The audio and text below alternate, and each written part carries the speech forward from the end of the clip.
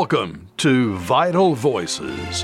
Our guest today turned 105 years of age on October 29th, 2023. A milestone noted by NBC's Today Show.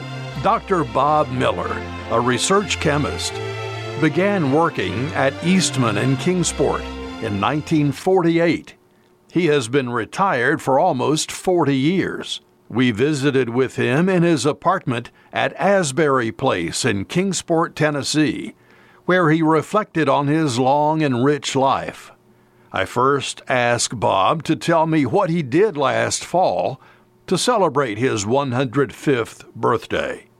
I have a couple of sons who drive down here 6 hours to pick me up and take me back to Northern Virginia, and they took me.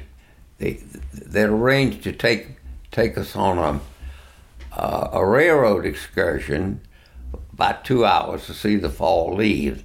We were on it was a 16-passenger railroad pulled by a steam engine, and we had a place in I think you call it the end of the car. All the seats faced in, and we had a long table, and so we had 6 members of the family there. I don't know how they found out, but as we pulled out, a woman in a house there was holding up a sign that said, "Happy 105th birthday, Bob." How she found out, I don't know. At 105, Bob Miller's memory is strong. His ability to remember details from decades ago is remarkable. Well, I'm enrolled in a longevity program out of Boston University, and I'm just making arrangements to donate my brain, posthumously, of course. Apparently, they can get certain information from that will help them with this study. At Asbury Place, Bob Miller's days are filled with activity. We have a number. We have an activity director, and she has programs. We play Jeopardy, and she does that about a month. We play bingo, and I'm the caller. And I used to run the bingo program when I lived down at the independent living section. I was down there for 13 years, and then when I got to need a little more help, I moved down here, about a year ago. I asked Bob to describe his daily routine. They like to eat early. Breakfast starts at 6:30, and I'm usually there at 6:30 for breakfast. And then lunch is at 11, and dinner is at 4. First this morning, I decided I wanted to take a shower. Well, that's sort of risky. So I had one of the girls came, and she stayed on hand the whole time I was in and took the shower. I didn't have any trouble. I got out, I shaved, which I don't get to do very often, and so I feel very, very much better now. The first thing I noticed when I walked into Bob Miller's room was a stack of books by his chair. The lady who is the author of this set of books is Jacqueline Winspear, and she's written about 15 books, and I've read about 10 of them. I think my daughter found a bookstore that had 10 copies of her book. She sent them to me, and I got hooked on it. And now, for Christmas, I got 5 more copies, so I've enjoyed those. Bob Miller grew up in a town called Chester, South Carolina.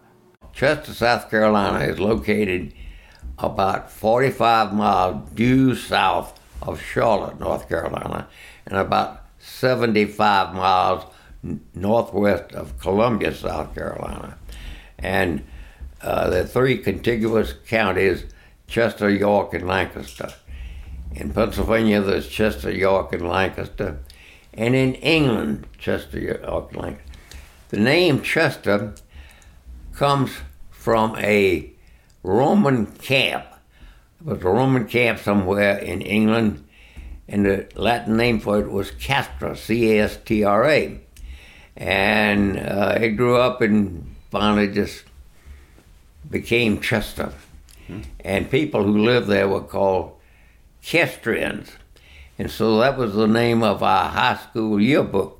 Bob earned his Bachelor of Science degree in Chemistry, Physics, and Mathematics in 1939 at Erskine College in South Carolina.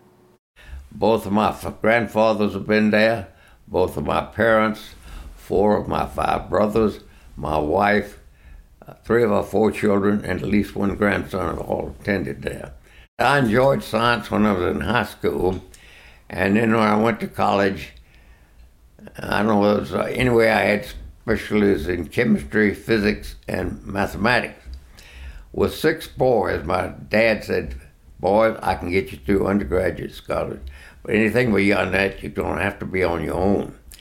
So when I was a senior in college, I made applications for either a scholarship or training class. Nearly all chemistry departments need somebody to run their freshman labs and run their quiz tests on Fridays. Well, I applied for 5 or 6 of them. Didn't get one that year, but North Carolina told me I needed 1 more course in physical chemistry before I could be a full-fledged graduate student. I then found out that Clemson needed a few like that. I knew one of my high school teachers was up there in the chemistry department. He helped me get the job up there, and for a year I was technically on the faculty of Clemson. And then at the end of that year, again I applied. My dad said, "You know, sometimes a personal appearance can make a difference." So he drove me up to Chapel Hill, and I talked to the head of the chemistry department. 2 weeks later, I had a work scholarship.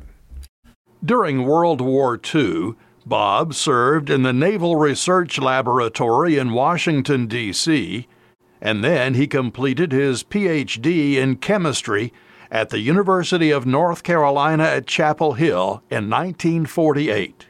It didn't take him long to land a job at what was then known as Tennessee Eastman in Kingsport. I wasn't really familiar with Eastman being here, nor was I familiar with Kingsport. But of course, they sent out crews to schools that produce the kind of people they want. And they offered me a job, and I took it and came over here. And I was at several different locations. For a while, I was sort of in charge of the sale of products from the Texas Eastman plant in Longview, Texas. And I know one time we were flying over Louisiana in a heavy rainstorm, and the plane was struck by lightning, which is very frightening, but actually is not really bad. It usually, the plane develops static electricity, and that causes a blast. But on the tip of the wings and the tail, they have 3 little cables, and hopefully that will drain the static electricity off the plane and reduce the chance of a lightning strike. Why in the world did Eastman have a plant down here? Well, before World War I, wood alcohol, which is an impure grade of methyl alcohol, was somehow important to Eastman's photographic process, and they were buying it for Germany. Of course, it got cut off. And so after the war, there was a plant built here that was going to produce methyl alcohol for 2 reasons. One, there's plenty of timber in the surrounding mountains, and there's a certain native talent in the art of distillation. Anyway, J. Fred Johnson got Mr. Eastman to come down here. They knew he liked to bird hunt, so they took him out on a hunt, and they had guys out there in the woods throwing up birds. He got his quota in virtually no time, and he decided to buy this wartime plant. We're talking with Dr. Bob Miller, who is 105 years old. Bob spent his entire career at Eastman in Kingsport. Well, it's a great place to raise a family, and I liked it very much, and I got involved in a lot of things. I'm a member of the Lions Club, and it just awarded me a lifetime membership. I've been a member for over 50 years, and that was one of the things. And then I got interested in a couple of Chamber of Commerce committees. I ask Bob if longevity runs in his family.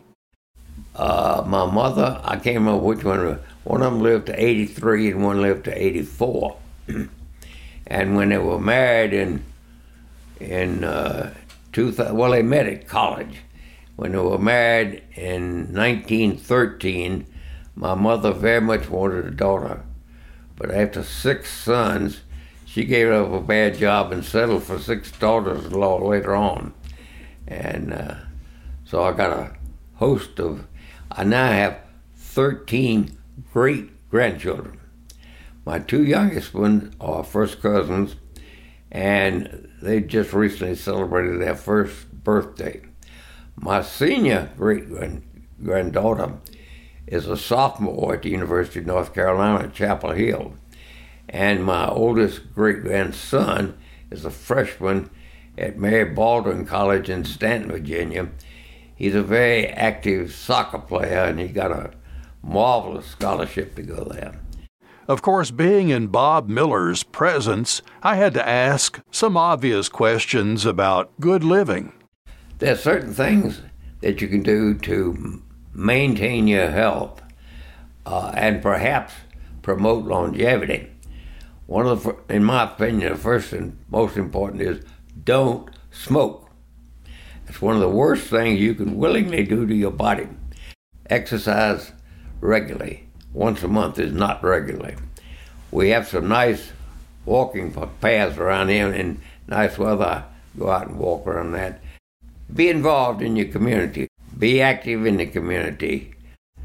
Keep active. Be optimistic. So many people, when they reach 65, they say, "Now I'm old. I can't do anything I used to do." Well, maybe, maybe not. If they put their mind to it, they can do them for another 5 or 10 years, and it will keep them active instead of being miserable between their ears for 30 things they think is going to happen to them, 95% of which never happen. If they will be active and optimistic, they'll be a lot happier with their life. And I think that's helped me to grow. We have 2 full-service hospitals. Not many towns this age or this size have them.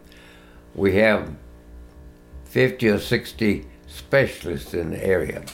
We hope you don't get sick, but if you do, you don't have to go to Timbuktu to get fixed. I asked Bob to tell me the story of how he and his wife, Doris, first met. I was angry with the girl who became my wife before I ever met her. In the summer of 1937, I was a volunteer bellhop at a church assembly ground down near Hendersonville, North Carolina. One day the manager called me and said, "We got this family coming in for one of our conferences from Lake Wales, Florida, and they're getting in tonight at 8:30, and I want you to be out front to handle their baggage." Okay. Well, I was out front at 8:30, 9:30. They finally arrived at 11 p.m. I'd been standing out there for 2.5 hours. I was a little bit irritated. I hope I was polite.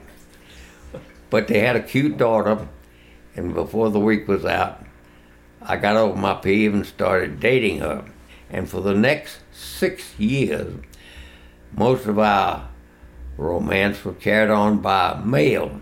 We were blessed to celebrate our 75th wedding anniversary, and I lost her in January 2019 at age 97. Dr. Bob Miller, thank you so much for joining us for Vital Voices.